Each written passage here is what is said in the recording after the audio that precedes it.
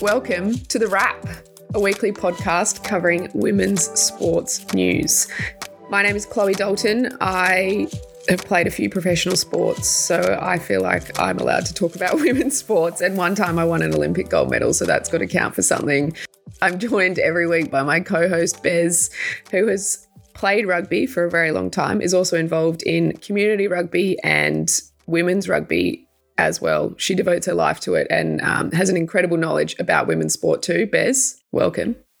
Thank you for that. And one time I watched you win a gold medal at one time. Taking a look around the grounds, Australia's best ever Winter Olympics, Russian doping scandal, and golfer Hannah Green takes the win on home soil. For our key story, we'll discuss a new report out of the UK demonstrating the millions of people who are watching women's sport on TV. This podcast drops every Tuesday morning at 6 a.m, so make sure you hit subscribe so you don't miss an episode. We've got interviews with athletes that drop Thursday fortnightly, and the wrap is now in email format. So I'll make sure I put the link in our show notes. You can subscribe to make sure you get an email to cover all this content too, so you can sit and read it with your morning coffee. Let's take a look around the grounds.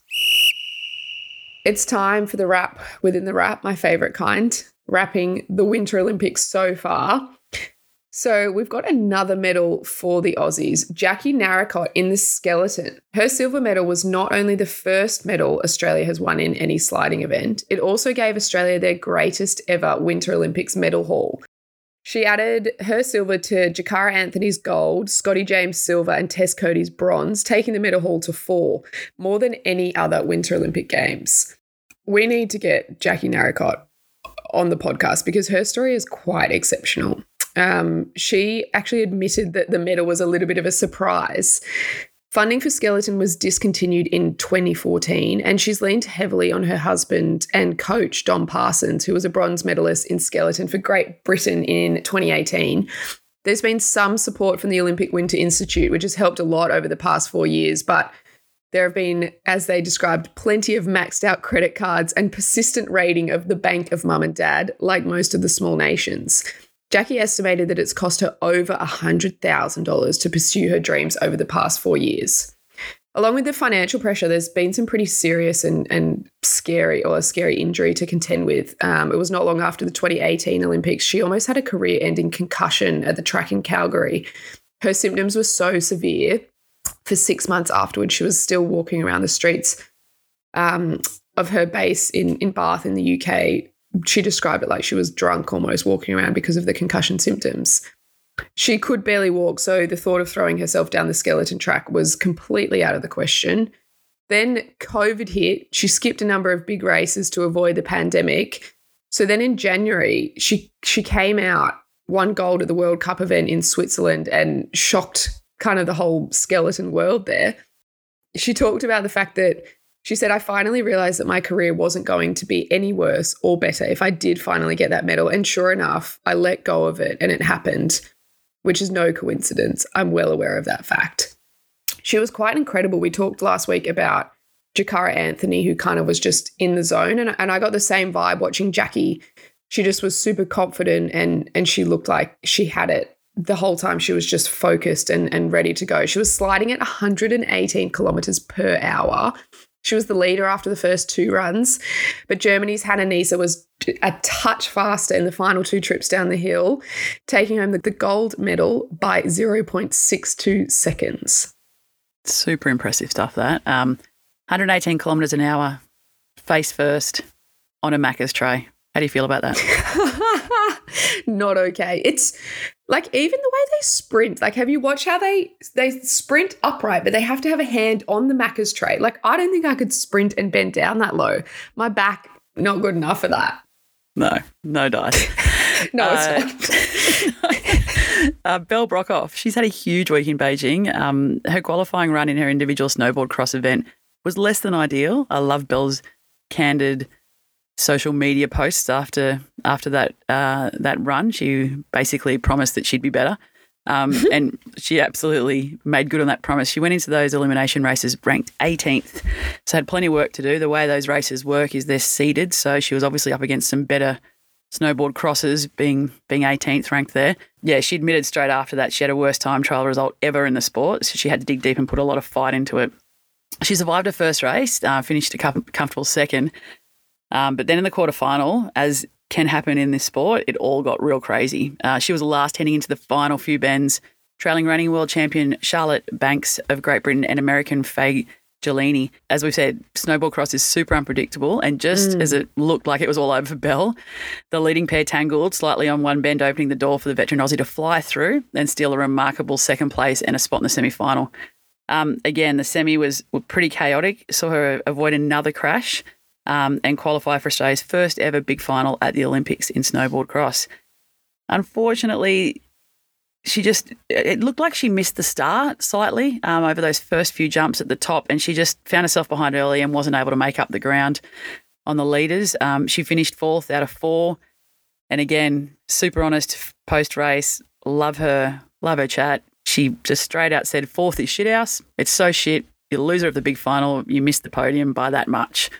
Yeah, for sure. All right. So in some non-Aussie Winter Olympic news, 15-year-old Russian figure skater Kamila Valieva is at the centre of a doping scandal in Beijing after testing positive for trimetazidine, which is an angina medication banned in sports. I believe it helps your blood vessels in your heart expand, therefore carrying more of the good things. The sample was given in all the things, yeah.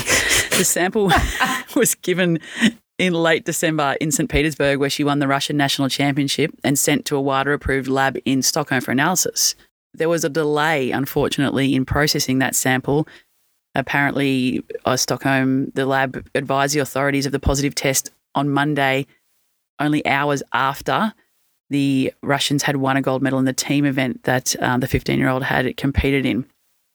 So, unfortunately, due to that delay, and they think that the delay was obviously Christmas time and a surge in Omicron variant cases of COVID-19 that the Stockholm lab was also taking care of, held up that analysis. So she was immediately stood down, placed under a provisional ban. The Russian Olympic Committee then lodged a few appeals, and it's now sitting with the Court of Arbitration for Sport to see whether they will allow her to compete in the individual event, which starts Tuesday. But obviously, with that hanging over her head, it's looking unlikely. Let's go to some more positive news, the record-breaking kind of news. Dutch speed skater Irene Wust is doing her best to beat Father Time. At 35 years old, she's competing in her 5th Olympics and has already made history. Last week, she won the 1,500 metres with an Olympic record time of 1:53.28. This was her 12th Olympic medal, tying her as the 3rd most decorated Winter Olympian of all time. She could finish the Games tied for 2nd all-time after the women's team pursuit event. Amazingly, her gold medal meant she became the first athlete to win at least one individual gold medal at 5 consecutive Olympics, summer or winter. The first of all time to ever do that. So impressive. It's an example of remarkable longevity. She became the youngest ever Dutch winner of an Olympic gold medal in Turin by winning the 3,000 metres at the age of 19. When she was asked about her career, she said, "When I was 19, it felt like a party. Everything was so amazing. I felt like a child in a candy shop. A lot of things happened to me during the last 16 years, so this one is more emotional. You overcome so many things. The first time is the easiest one to win. Winning for the 5th time is the hardest one to win. I cannot say which Olympic gold is more important to me. It's like having 6 children and you have to pick which one is the most beautiful. They all mean a lot to me."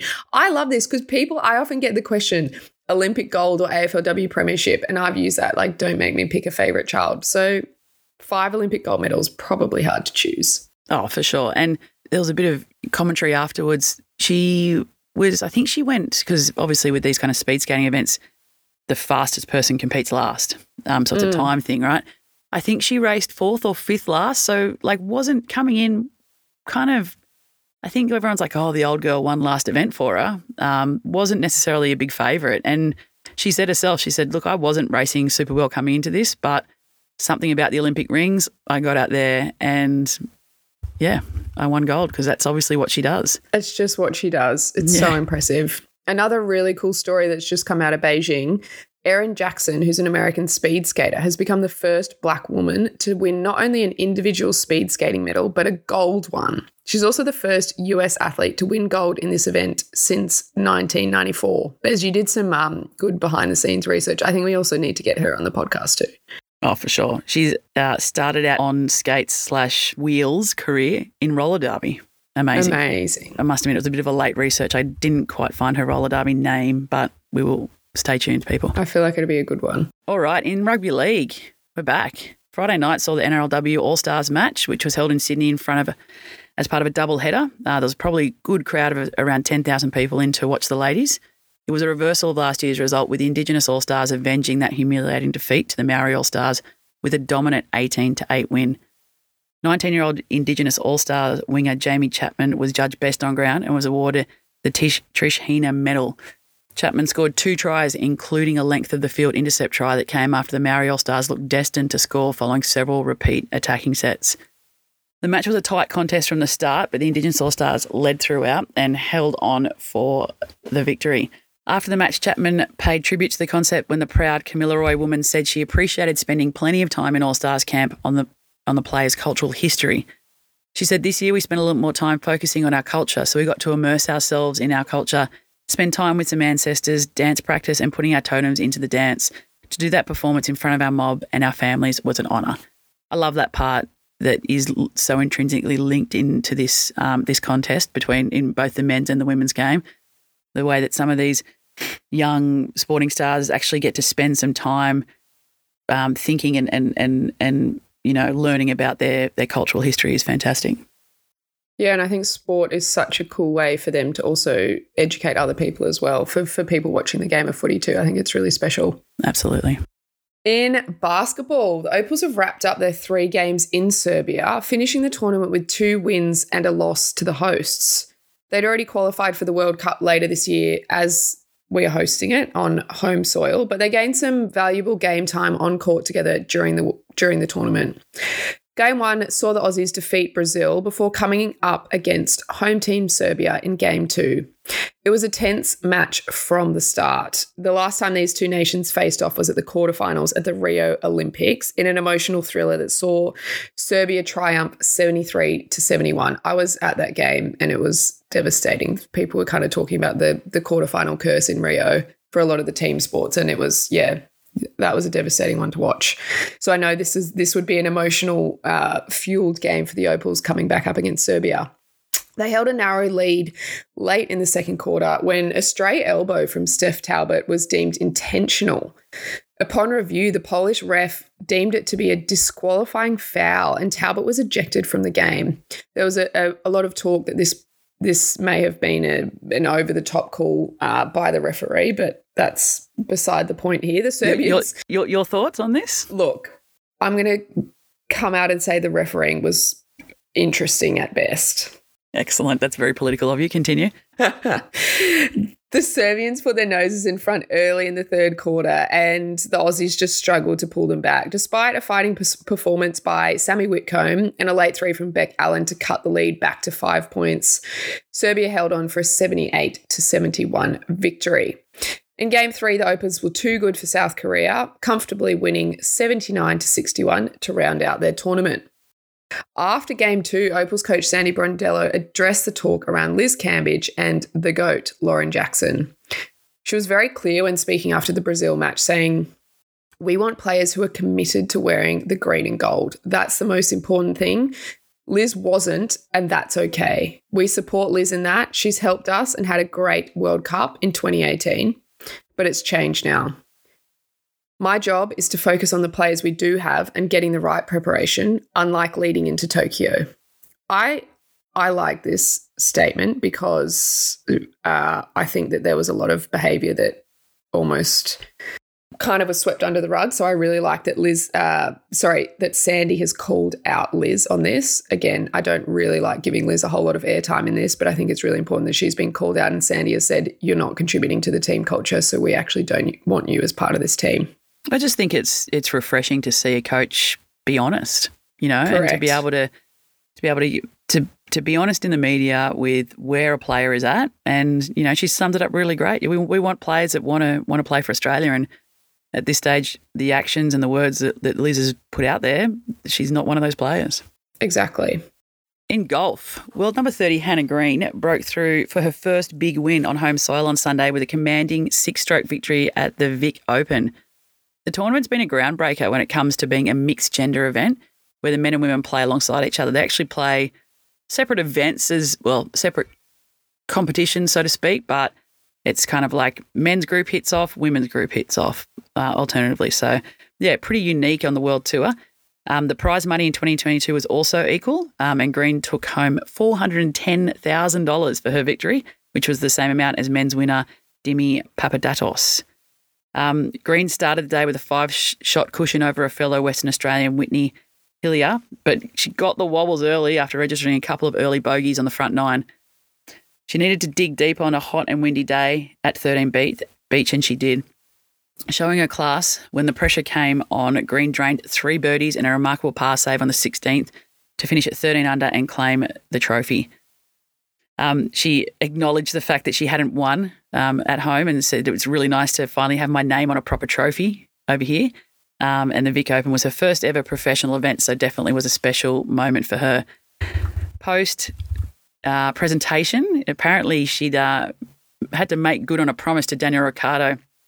So after her win, channeling the West Aussies' famous shoey celebration with one of her own, she removed the old golf shoe, filled it up with champers and gave us a golf shoey. It was done with poise and etiquette and very golf-like, and I'm sure tasted horrible. Horrible. And she was like, I'm not putting my shoe back on after this. No, why would you? Anyway, why would you? More golf shoeys. I think it's I'm here for it. In AFLW, the Adelaide Crows lost their first game of the season on Sunday when an impressive Western Bulldogs outfit edged them out 8-1-49 to 7-6-48. The Bulldogs never trailed and won away for the first time since beating Adelaide at the same venue in round 1 of 2019. They were led by Ellie Blackburn and Kirsty Lamb, and the Bulldogs dominated the first half. They led by 24 points in the second quarter. The Doggies lost 2 players in the first half to injury, and the Crows were storming home late. They trailed by 15 early in the final quarter, but goals to Ashley Woodland and Stevie Lee Thompson cut the deficit to just 3 points. It was a hectic closeout of this game. So there were a couple more Crows behinds, with Erin Phillips falling just short from a set shot and Kaylin Gould having a close-range kick that was smothered. The Dogs were scrambling to prevent a score after being pinned down in front of the Crows' goal, and hold on they did. They handed Adelaide their first defeat of 2022 and took themselves to just outside the top 6. Let's take a look at the key story. All right. It's stat time. It's stat time. Go Bears. Eyes on sport. It is stat time. A recent report out of the UK undertaken by Future Sport, they were working alongside the Women's Sports Trust, has recorded that domestic women's sport attracted a record British broadcast audience of nearly 33 million people in 2021. A lot of this was centred around 2 domestic competitions that took place last year in the UK, the first one being the 100 cricket tournament and the other one obviously being the FA Women's Super League soccer tournament. They were the 2 biggest drivers, bringing in a combined 11 million new viewers to women's sport. I think that new word is probably the important part. Yeah, and I think that's the cool part is we're probably trying to strive for equality in a lot of areas, but also recognising that women's sport is a different product. So it's really cool that we're getting those new viewers. And the report found that of the hundreds cricket tournament, 4.9 million viewers, 3.5 million went on to watch other women's sport. It also claims that 25% of viewers who watched England women's cricket or the women's 100 last year did not watch any of men's cricket on TV in 2021, which is a pretty interesting stat to come out of that, and probably further pushing that idea that we can actually create people who are fans of just women's sport alone. They don't have to be men's sports fans who then transition to watch the women. Yeah, and the soccer showed that too. So 6.2 million people watched a live WSL broadcast in 2021 without watching a Premier League game that year. So that's huge. I mean, I feel like everyone in the UK watches Premier League. So the fact that there's 6.2 million of them that haven't but did watch a female game, amazing. Yeah, it's huge, isn't it? Yeah. Yeah, so Other studies have shown that there is actually a current trend of declining TV viewing hours across all sport. However, women's sport has grown across both free-to-air and pay TV channels in 2021. We know that free-to-air is what we want. We know that that's what's going to break down the barriers for consuming women's sport. And the report states that free-to-air broadcast brought in 19 million new viewers to women's sport. So the report talks about the fact that it does still need to address building greater habit and repeat viewership, an area which it does lag behind in men's sport. And I think that's probably a representation of the way that maybe it was from when people were younger, right? Growing up, you didn't see women's sport on TV all the time. It wasn't part of your habit that you might go to the pub every Friday and watch women play sport on TV or whatever it was and have your team. You might have supported a men's club team and done the same thing, but this is kind of a new era, I find, for people who are fans of women's sport, where you actually can have free-to-air access to your team or to your club or to your country competing so that you can now become a regular viewer of it. Would you agree? Yeah, absolutely. I think the word habit that you said used there, Chloe, is really important. And that comes and comes about when you know where you can watch the game, where you know that it's going to be on this time, on this channel, and it's available to you. And I think that part of that is not only making it available to you, but promoting the fact that it is going to be on television. We need to be better at all times of promoting ourselves and our product. And I think that will definitely bring about that habit-forming behaviours that will help improve the repeat viewership numbers. Yeah, and just to wrap it up, I like this quote from Tammy Parler, the chief executive and co-founder of the Women's Sport Trust. She said, "We know how important these major events are in growing viewership figures, but we want this growth to be sustainable, driving greater habit amongst audiences to ensure women's sport continues to be visible, viable, and unstoppable." Ooh, I like that. Is that a hashtag? Visible, viable, unstoppable? Yeah, I think that might be a new campaign. That's nice, Tammy. I like it. I like it. Let's take a look at what to watch. The Winter Olympics finishes up this weekend with the closing ceremony taking place on Sunday. There's still heaps of action before then, so make sure you're keeping an eye on our daily Instagram stories and watching on the 7 Network. In surfing, the World Series stays in Hawaii for Event 2 as the women paddle out at Sunset Beach this week. You can watch all the action at WSL.com, on their Facebook stream and on Foxtel. And that's the wrap. Thanks, Chloe. And once again, I'm coming to you from the van and, it's been a lovely holiday, but I'm looking forward to being in the same room as you. Goodbye. Bye, friend.